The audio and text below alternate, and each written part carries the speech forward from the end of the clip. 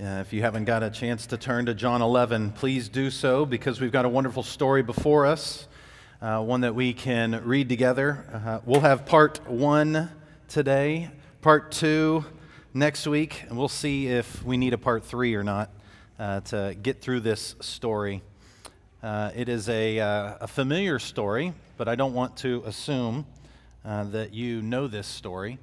And so we'll walk through it line by line, considering from one perspective the responses of the individual characters in the story as they move from place to place. Both the characters and the geography help us to consider what the Apostle John is trying to communicate, but ultimately looking to Jesus' responses. And not just to his responses, but to who he is, that we might get the greatest truth and the greatest impact out of this passage. Joy and I have been, we finished watching a short little series that she had seen someone mention on online, on social media, and so we began watching this show called The Blue Zones. And it is a documentary of sorts by this one man, Dan Buettner, I believe, and he was going around the world looking at these places where there are more centenarians, 100-year-olds, than in other places of the world, and they were called blue zones. And so he would go to these blue zones and do his own research to be able to determine what are the things that they're doing to help them live this long, to get more 100-year-olds than any other places on the earth. And, that didn't seem like my normal go-to show watching, but there was an excitement about me, because as a kid, I remember watching weatherman Willard Scott on the NBC News, and Willard Scott, when he did the weather, he would show the picture of these 100-year-old people celebrating their birthday, and they'd put them on the front of the Smucker's jar. So I always remember this, thinking, I'm gonna be on that jar. I'm gonna do it. So when I found out there were secrets to be able to live to be 100 years old, I was kind of, perked up, kind of interested in that.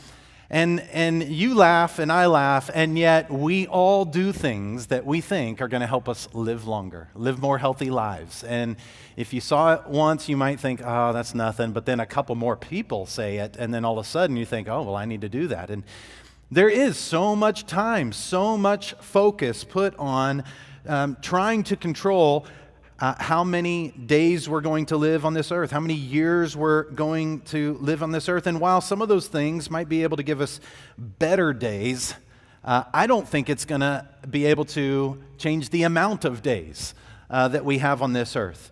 For the Lord himself has numbered our days. Moses understood this in Psalm 90, verse 12. Moses prays and even sings, Lord, teach us to number our days, that we may get a heart of wisdom. The psalmist says in Psalm 39, verse 4, O Lord, make me know my end, and what is the measure of my days? Let me know how fleeting I am. The psalmist and Moses knew that their days on the earth were short. They were numbered, in fact, that God has numbered them. And every day is written in his book. And we can do all that we want to be able to extend our life, to get to that 100-year-old mark, to be a centenarian. But in the end, the Lord knew that in the beginning. And we don't need to be focusing so much on extending this life, but we need to be focused more on making sure we are prepared for facing death. To know that at the end of our days and our years here on this earth, that we will have eternal life with God. I hope and pray that not only this morning, but the rest of your days, you would spend more time thinking about what it means to have eternal life than thinking about what it means to extend your earthly life. And the Bible is not afraid of this topic. In fact, in Genesis chapter 1 and 2, there's no death. God created the world. He made Adam and Eve, made them in His image. They were living in communion and fellowship with Him and with one another. It was a beautiful thing. In Genesis 3, man and woman, Adam and Eve, rather than worshiping God with their life, sought to become like God and going their own way and eating of the fruit. And the result of that action, God said, was death. So Genesis 1 and 2, no death. If you fast forward all the way to the end of the book of Revelation, in the new heavens and the new earth, in eternal life, there's no death. But all the way in the rest of your Bible, from Genesis 3 all the way to Revelation 21, it's full of death. In fact, early on in the account of Genesis, when you get to the genealogy, we find out that not only did Cain kill Abel, but Adam died, and then Seth died, and then it goes on and on and on and says, and he died, and he died, and he died. God and the Bible are not afraid of this topic of death. In fact, it's the reason God sent His one and only Son to live on this earth and to die on the cross and to rise from the dead so that we wouldn't have to stay in the state of sin and death, but could be forgiven of our sins, freed from the slavery of sin and death, and enjoy life, eternal life with God. Just like Adam experienced, the Bible says in the New Testament that in Romans 6:23 that the wages of sin is death. But it goes on and gives us the good news. But the free gift of God is eternal life in Christ Jesus our Lord. And so I want us to consider death, sickness this morning, but in the context of resurrection and life. And I want you to be able to ask yourself, can you say like Paul said in Philippians 1:21, "For me to live is Christ, but to die is gain"? Can you say that? Do you believe that the wages of sin is death, but the gift of God is eternal life? If so, you have great hope in this life, no matter how many years you live. And you have the opportunity to give hope to other people as they face sickness, as they face death, physically here on this earth, but as they face potentially eternal death, unless they repent of their own sins and believe in Him. And so, whether you struggle with the idea of sickness and death, even in the midst of the truth of the gospel of Jesus Christ, and those ideas of sin and death just weigh heavy on you, if you know others that are facing sickness and death, I pray that these truths would give you hope today and this week and in this month and these years to come, that we would be encouraged by these things and have something to comfort others with as we ourselves are comforted this morning. The sentence I've got for you summarizing this sermon, this message, is this. It's that even death will be used for God's glory and our belief through the resurrection. Even death, even sickness, even some of the worst things that you could experience on earth, this side of the grave, can and will be used for God's glory and potentially our belief. But that's only accomplished through Jesus' death and His resurrection. John 11 sits on the heels of John 10, where Jesus rebuked the Jews for not believing His words and not believing His works. In fact, He encouraged them, even if you can't believe my words, that I say that I'm the Son of God, and that all who are my sheep will follow me and will have life and go in and out and find pasture. Even if you can't believe my words, He says, just believe my works. his signs and miracles that he had done up to that point that John intentionally includes in the Gospel of John so that his readers years later will believe.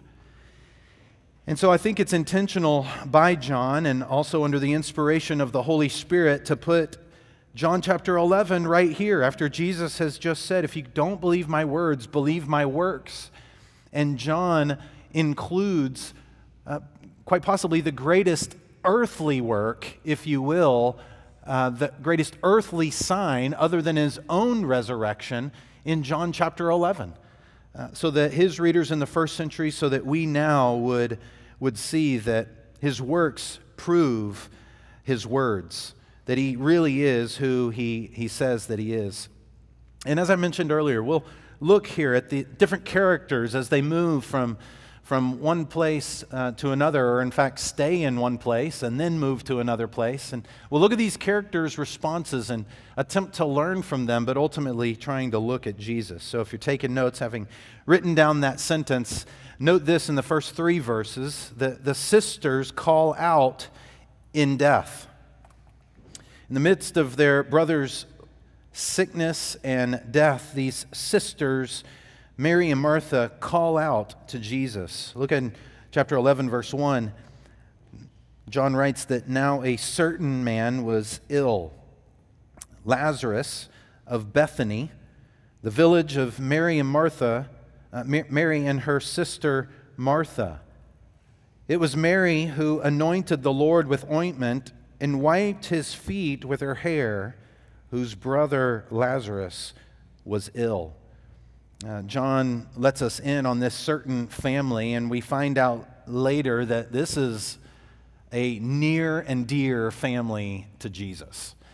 What we know of Jesus' family up to this point, his brothers and sisters in his home, is that they wanted nothing to do with him, that they mocked him and things like that, and only later after the resurrection came to faith. And so for Jesus, his followers, his disciples, and those who followed him were his family, much like in Christianity, when certain people come to faith in Jesus, they're abandoned by their family and they're turned away, and so the church becomes their family. And this family was near and dear to Jesus. Jesus loved Lazarus like a brother, even weeps over him later in our story. And John tells us, kind of foreshadows in verse 2, something that doesn't happen until John chapter 12. But he assumes that his church knew about the story of Mary anointing Jesus with ointment. He assumes that readers have maybe read this once through and are now coming back around to it, but at least for John's first readers, it was known to them. But that story doesn't happen until chapter 12. So like a good, Tolkien insert right there, he's, telling you about someone that doesn't even come into the story until later. And he's trying to engage us in what's happening here, saying that there's more to come with this family. Even though this is some of the first that we're learning about, and we'll learn about them more and more. And it's these sisters of Lazarus in this family in Bethany, not far from Jerusalem, that Lazarus was ill. And so the sisters, I think lovingly, sent to him, saying, "Lord, he whom you love is ill." Now we can just look at the sisters' reaction at this point, and we don't know what was done for Lazarus up to this point. I don't want to assume necessarily.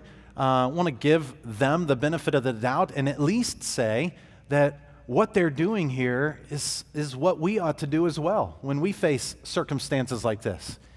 I don't know if this was one of their first actions when their brother Lazarus was ill, was go and get Jesus. I don't know if it was their last action. I know there's been many times in my own life where running and calling to Jesus was my last action in an act of desperate hope. Lord, please, everything I've done hasn't worked up to that point. And in those moments, being convicted, that should have been the first thing I should have done, was to run to Jesus, call to Jesus, send for Jesus, ask others to intercede on my behalf to Jesus. And either way, we find out that that's what they do. And they send to Jesus because they believe that Jesus is able to heal. They are some of his closest followers. They have probably been near him when some of those signs and miracles have gone on in the past. They've heard other stories of healings and miracles of Jesus when he's been far from their home. They know that Jesus can, and like another man in the Gospels, when he says, "I know you can, I pray that you will." They're hoping to send to Jesus in hopes that he would come. The truth is that he didn't have to even come to be able to heal. He's already proven, John's made it clear, that he can heal from a distance. He doesn't even have to go from Bethany to Jerusalem, or from where he is to Bethany to be able to do this healing. He could do it from a distance. Nevertheless, might we learn even in this, even from this story and even our own past experience as Christian, to call out to Jesus. Let that be our first thing that we do when we experience suffering, when we experience hardship, when we experience something like that. Let us run to Jesus and call out to him and ask others to do so on our behalf. And you would think that Jesus' response to that, because of his love for Lazarus, as the sisters made clear, "Lord, he whom you love is ill," you would assume that Jesus would drop everything and go and make it to Bethany to be able to heal his friend Lazarus. But note here in verses 4 through 6 that Jesus stays for God's glory. He stays for God's glory. Jesus responds to both the messengers who bring the message and to his disciples in verse 4 and says, "But when Jesus heard it, he said, 'This illness does not lead to death. It is for the glory of God, so that the Son of God may be glorified through it.'" Now this must be meaning something other than physical earthly death, because in just the first part of the story that we've read, we find out Lazarus dies. And yet Jesus says here, this illness does not lead to death. Jesus is already thinking not just about earthly death, but about eternal death. He considers more significant eternal death than he does earthly death. And so he's trying to let his disciples know. He's trying to let these messengers who's traveled this distance know that there's a greater death that we need to be worried about. Not only of Lazarus, but also of the disciples and others who will experience this or will hear these things. And so he says it is for the glory of God. This sickness is for the glory of God. Now, most of us don't like to think that way. When we get sick and say, "For the glory of God. Amen. This is going to be used. God, I know. I'm ready for it. I can't wait to see how you're going to use this, Lord." As you're sick, as even a loved one nears death or has an accident or something like that. No, we don't naturally think that way, but Jesus does. Being God, being man, he naturally thinks that way, but we don't, because we are broken and affected by sin. It's not our first nature, if you will. We have a new nature that helps us to think that way, and we have to be trained in that and remind ourselves and need others to help us think that way in the midst of sickness and facing death and that kind of thing. But for Jesus, this was his norm.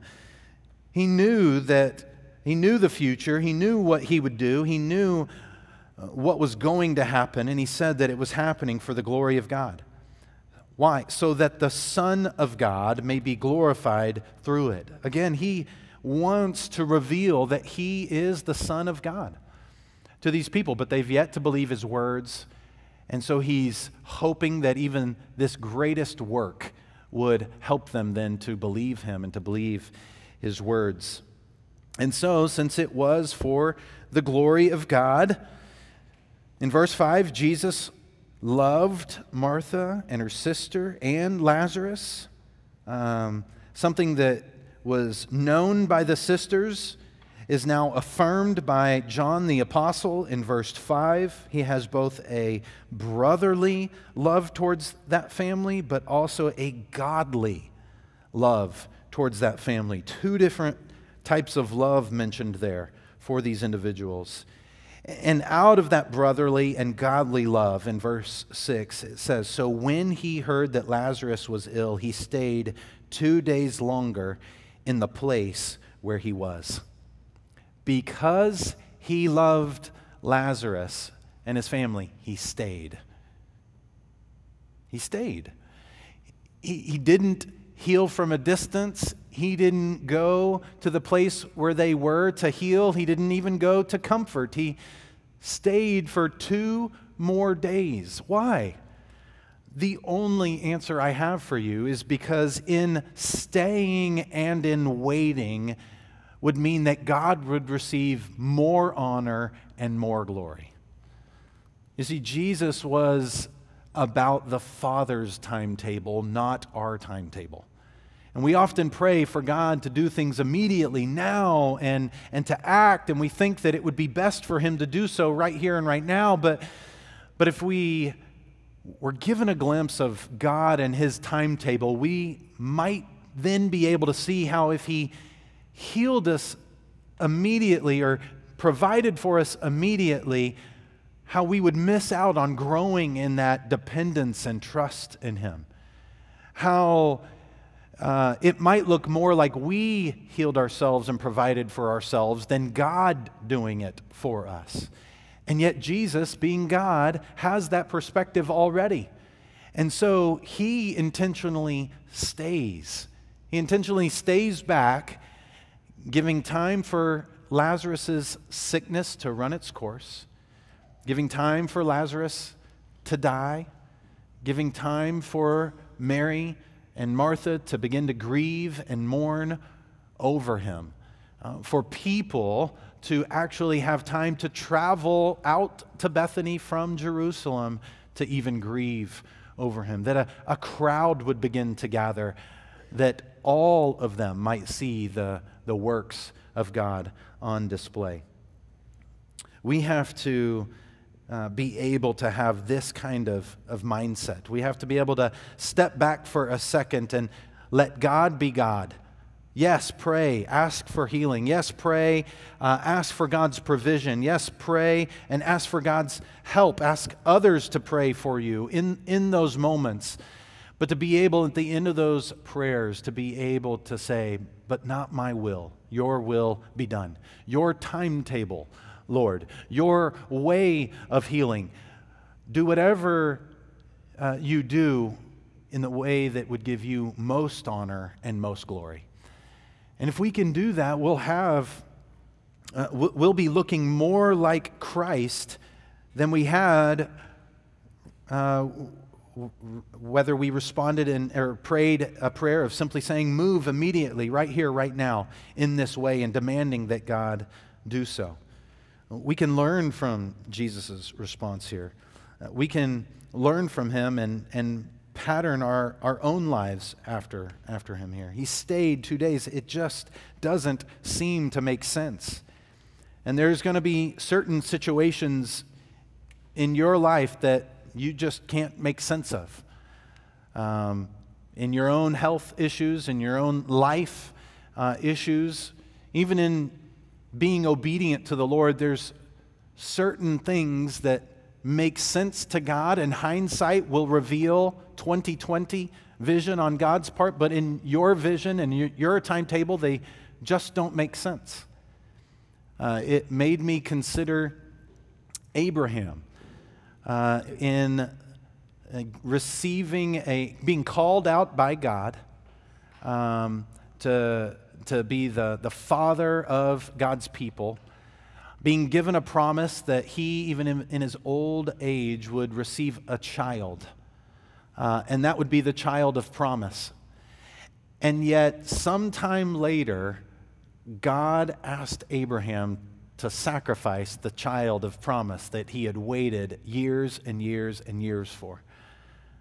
Now, Abraham and I, or I at least, I don't know about Abraham, but I would have at least been like, I don't understand. That doesn't make sense, God. Why would you ask me to do something like that? Why would you, in your will and in your omnipotence and omniscience and in your timetable, why would you ask me to kill this son you promised you would give me and you finally gave me? Why would you ask me to do that? And then yet at the very end, right before he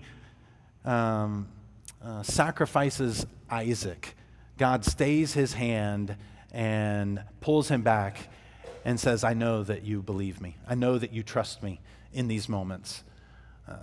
Much like God developing trust in us and on his timetable bringing about that result in the end.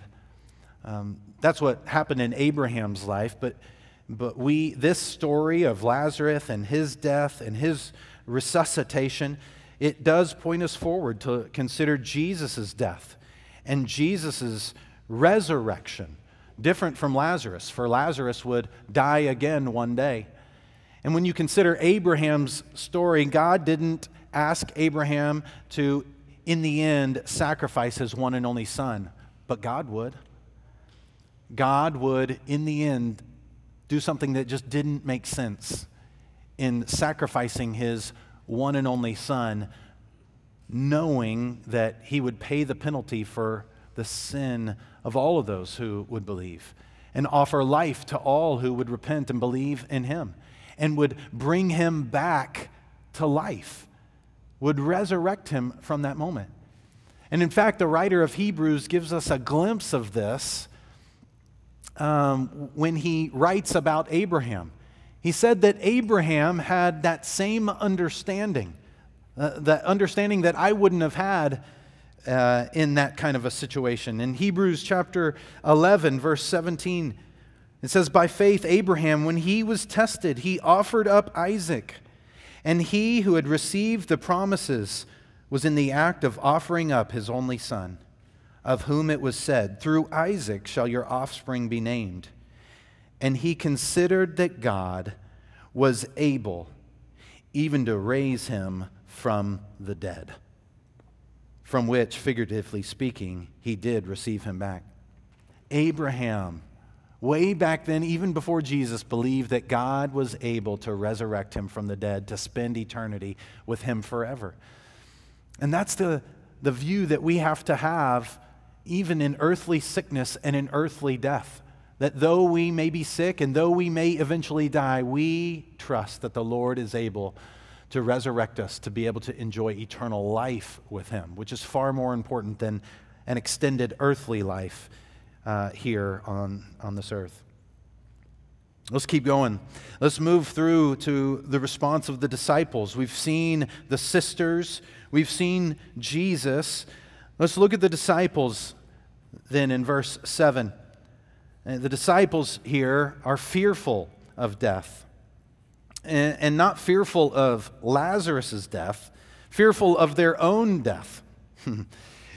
Even though Lazarus is sick and about to die, they're focused on themselves and on Jesus. Verse 7, then after this, he said to the disciples, let us go to Judea again. And the disciples said to him, Rabbi, the Jews were just now seeking to stone you, and are you going there again? Chapter 10 ended with Jesus in Jerusalem and the Jews seeking to stone him and arrest him. And so he escaped from them and went across the Jordan where John the Baptist was baptizing, quite a distance from Jerusalem and Bethany where Lazarus was dying. And there many came to him and were believing in him at that time. And so the disciples, again, just don't think that what Jesus is choosing to do is making sense. Waiting and now going to the same place or near the same place where they were about to stone you and arrest you. What are you doing, Jesus? Why would you go back there? Why would you go back into where they may kill you? And yet Jesus makes it abundantly clear that he is not controlled by death. He's controlled by his Father's will, his Father's timetable. He speaks to them and he answers them in verse 9, "Are there not 12 hours in the day? If anyone walks in the day, he does not stumble because he sees the light of this world. But if anyone walks in the night, he stumbles because the light is not in him."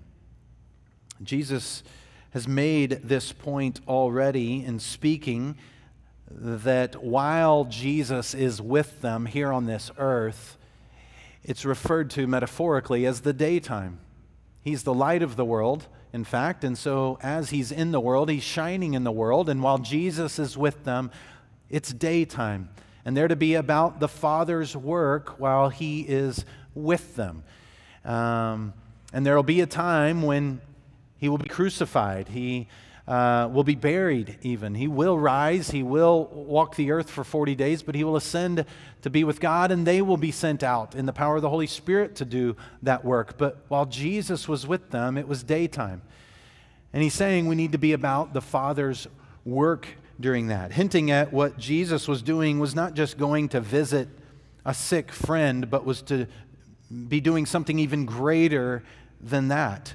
And so after saying these things in verse 11, he said to them, "Our friend Lazarus has fallen asleep, but I go to awaken him." And the disciples said to him, "Lord, if he's fallen asleep, he'll recover," thinking that he was taking a nap because he was under the weather. But Jesus was using this language, again metaphorically, to speak of his death. Jesus maybe sovereignly knowing that, in fact, Lazarus has already died. He's already dead. In fact, he could have been dead the day that his sisters sent for him, chronologically, if we considered it. But Jesus was speaking of death, he says, and John tells us in verse 13. But they thought that he meant taking a rest and sleep. And so Jesus told them plainly.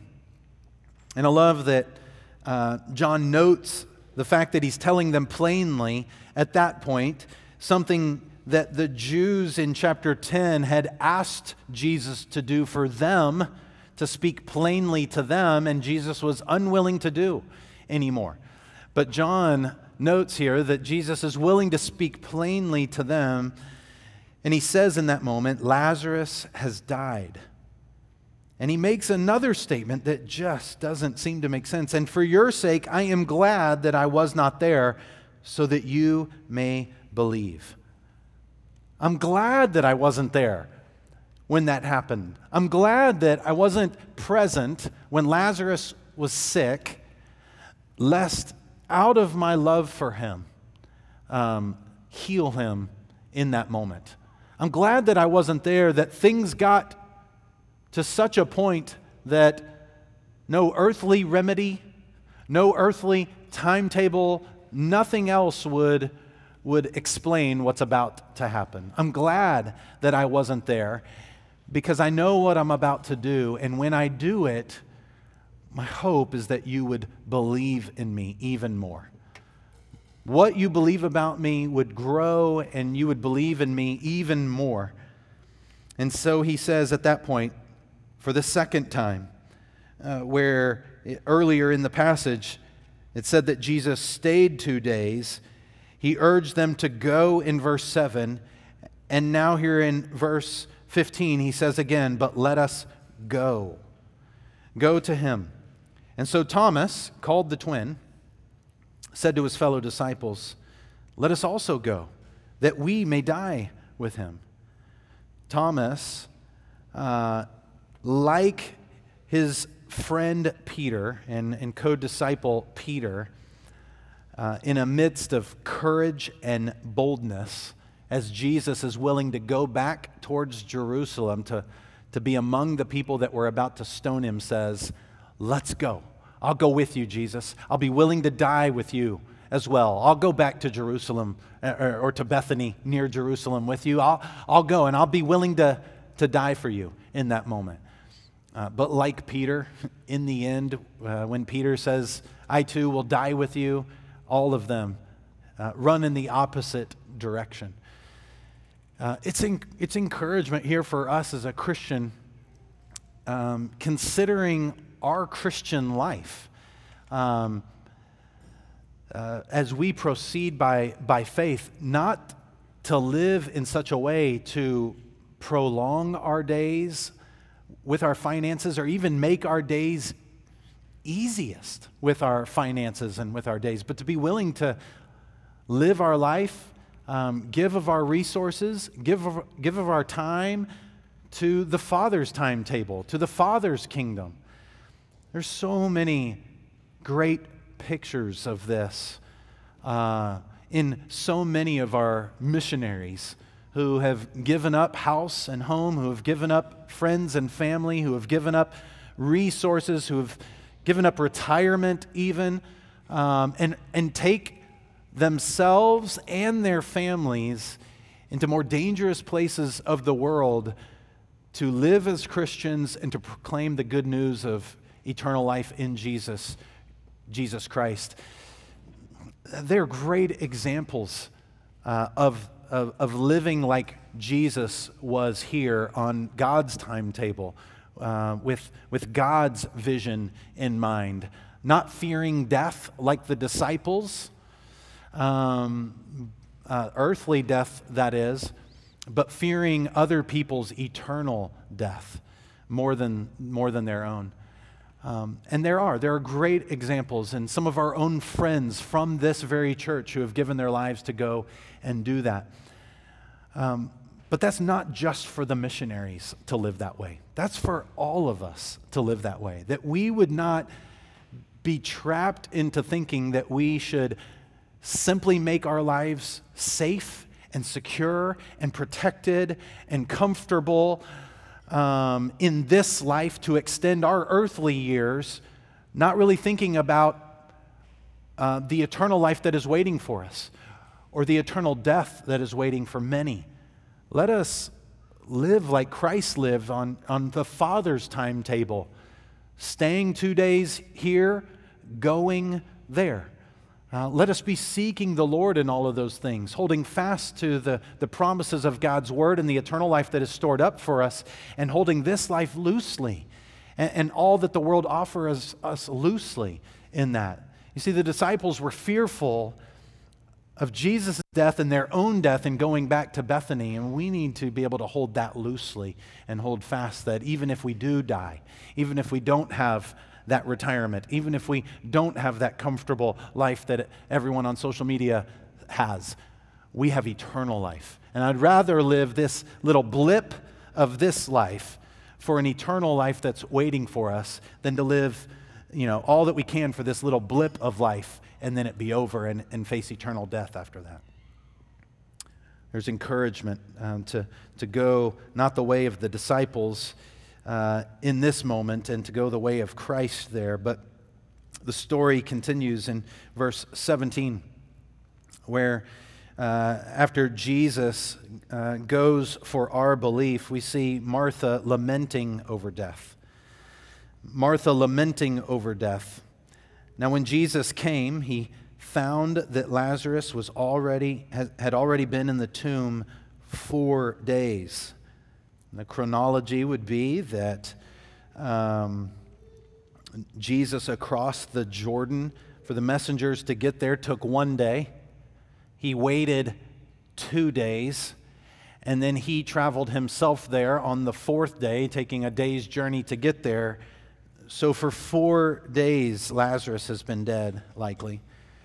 Bethany was near Jerusalem, about 2 miles off. That is 2 miles to the east, past and through the Mount of Olives from Jerusalem, but nearby. And so in verse 19, John notes that many of the Jews had come to Martha and Mary to console them concerning their brother. And so there's a crowd that's developed now in Bethany. It's not just Mary and Martha. Family members are there. Friends are there. People are traveling from Jerusalem, and probably some, not just those that want to console and comfort with the truth of God and their presence there with Mary and Martha, but some who previously wanted to stone and wanted to arrest Jesus. And so when Martha heard that Jesus was coming, she went and met him, but Mary remained seated in the house. Her part of the story, running out to Jesus, will come next week. And Martha said to Jesus, "Lord, if you had been here, my brother would not have died." And that's probably true. Jesus would have acted in compassion.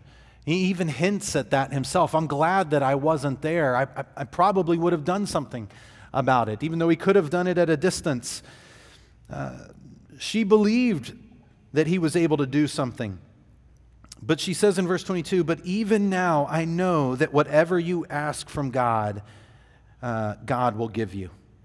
Now I don't think this is her saying, he died, and if you had been here, you could have healed him, but even now, if you'll just ask, he'll come back to life. I don't think that's what she's asking, because she's already given up hope on that. But it is like us, maybe in our accidents or our health issues or someone else facing death, praying God for healing, and yet even watching someone suffer through sickness, even watching someone die here on this earth. At the end of that time, or in the midst of that time, being able to say, "God, I've prayed and it didn't happen like I wanted, but I know you're still on the throne."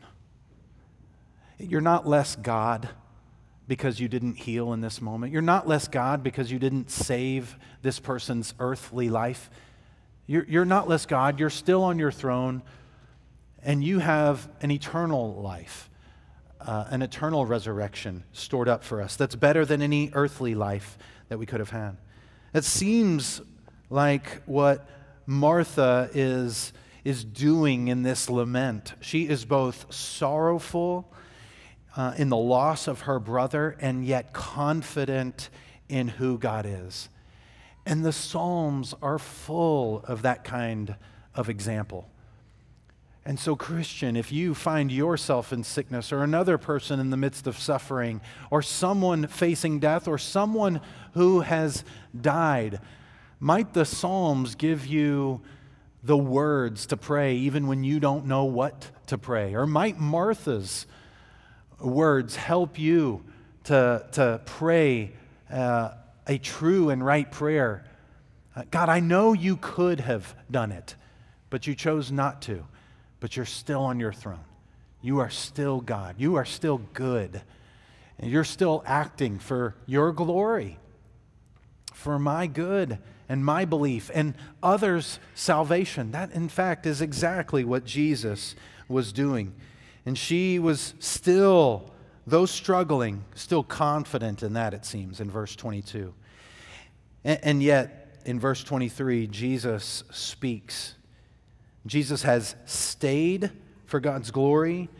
Jesus has gone for others' belief. And now Jesus speaks to give life. And Jesus said to her, "Your brother will rise again." Something with a double meaning. Both Jesus alone knowing that he would rise physically and be resuscitated back to life, but also meaning he will be resurrected in the end to spend eternity with God. But Martha only realizes he's talking about one of those, the eternal resurrection, and doesn't even think that he would be hinting at the fact that he would physically rise in just a short bit. And so Martha said to him, "I know that he will rise again in the resurrection on the last day." And Jesus said to her, "I am the resurrection and the life. Whoever believes in me, though he die, yet shall he live. And everyone who believes in me shall never die. Here, Jesus gives us the fifth of his emphatic I am statements that John records in his gospel. These I am statements saying, I and I alone am the bread of life, or the light of the world, or the door, or the good shepherd. And now here, Jesus says, I and I alone am the resurrection and the life. But not only am I that, but I give that. I give resurrection and I give life to all who believe in me. And Jesus even asks her, do you believe this? And what Jesus is really attempting to get across in many of these I am statements is that he's not just the gift. He's not just giving you something. He is also the giver. And the question is do you believe that he not only gives this gift, but is himself the giver of the gift? And so you think about these I am statements. Jesus is the bread of life, but he also gives the bread of life to all who eat of him. Jesus is the light of the world, and he gives the light of life to all who follow him. He says in John 8, Jesus is the door of the sheep, and he gives salvation to all who enter him. Jesus is the good shepherd of the sheep, and he lays down his life for all who know him. And here, Jesus is the resurrection of the life, and he gives life to all who believe in him. Jesus is both the giver of the gift, and he is the gift. There is no gift apart from the giver, and that's what Jesus is trying to get at with Martha in this moment. I know that you believe Lazarus will receive the gift of resurrection and life in the end, but do you believe I'm the giver of that gift? And here Martha closes with, I've just been impacted this week with just the greatness and simplicity of her confession. We often highlight Peter's confession in Matthew 16 and Mark 8 when Jesus asked the disciples, who do people say that I am? And some say Elijah, and some say John the Baptist. And he looks at them and says, but who do you say that I am? And Peter speaks up and says, you're the Christ. You're the Son of the living God. And Jesus says, yes, and on that confession I will build my church. Well, it's beautiful to see that Martha has the exact same confession. And it would be that confession of both Peter and the disciples and Martha and Mary and Lazarus and other Christians. It's that confession that Jesus would build his church on. When Jesus says, do you believe this? And she said to him, yes, Lord. I believe that you are the Christ, the Son of God, who is coming into the world. And I have to ask that same question of you. Do you? Do you believe that? Do you believe that Jesus is the Christ, the Son of the living God who's come into the world to live a perfect life, to die a sinner's death, and to rise from the dead on the third day, and to offer eternal life to all who believe? Do you believe that? Or do you believe that this life is what you ought to be living for? Seeking to extend your days and years to be able to live to 100 as happy and as healthy as possible? Or do you believe that there's something better beyond this life, an eternal life with God and Jesus Christ, made possible through Jesus' death and resurrection? Because if so, if you believe this, it will cause you to live differently right here and right now. It'll cause you to use your money differently, use your time differently. It'll cause you to treat people differently. It'll cause you to Wake early and go to bed late, seeking the Lord when he may be found. It will cause you to dwell on the Lord and to sing in worship, even when you're not gathered with the church. It'll cause you to grieve differently when you face sickness and suffering and accidents. It'll cause you to mourn differently when loved ones die or when you face death. You'll be able to truly sing what we sang just before I stood up, that when you face death and you look across that great horizon, you'll be able to hold fast to that anchor all the days that the Lord has numbered in his book for you. And so consider this morning, do you believe?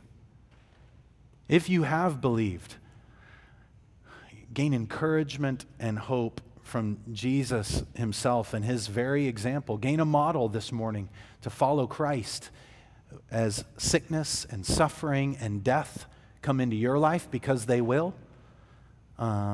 They have been a part of history from Genesis 3 all the way to Rev 21, and they will be a part of our life. And so gain encouragement and gain hope and gain a model. But if you have yet to believe in Jesus Christ, let me urge you to do so today. I don't know how many days have been written in the Lord's book for you, but it's not our place to presume that there's another 100 days or 100 years. And so today, as we call it day, while it is still light, believe Jesus Christ. Repent of your sins. Trust him. Believe that he's the Son of God, the Christ, the Messiah. And if you can't believe his words, at least believe his works. Not only this work that's been testified for thousands of years, but believe ultimately in his resurrection work. That he died and rose again, so that when you die, you too might rise again to be with him. Let's pray. Father, thank you for revealing your Son, Jesus Christ, in this passage, who is the Christ, the Son of the living God. Jesus, thank you for staying and going and speaking so that we might know more clearly who you are and what you came to accomplish. Father, I pray that you'd help the Christians here this morning who have gathered together to be reminded of the truth, that they would live differently in light of you being the resurrection and the life as they face sickness, death themselves, or other loved ones face sickness and death. God, I pray that if there's a person here who has yet to make you their Savior and Lord through faith in Jesus Christ, that today they would. Today they would believe. And simply in the quietness of their heart and the quietness even of this room, simply confess as Martha confessed, I believe. I believe, Jesus, you are the Christ, the Savior, the Son of the living God. And to begin to follow you, repenting of their sins, and beginning to grow in that knowledge and faith in you. Lord, have your way in us.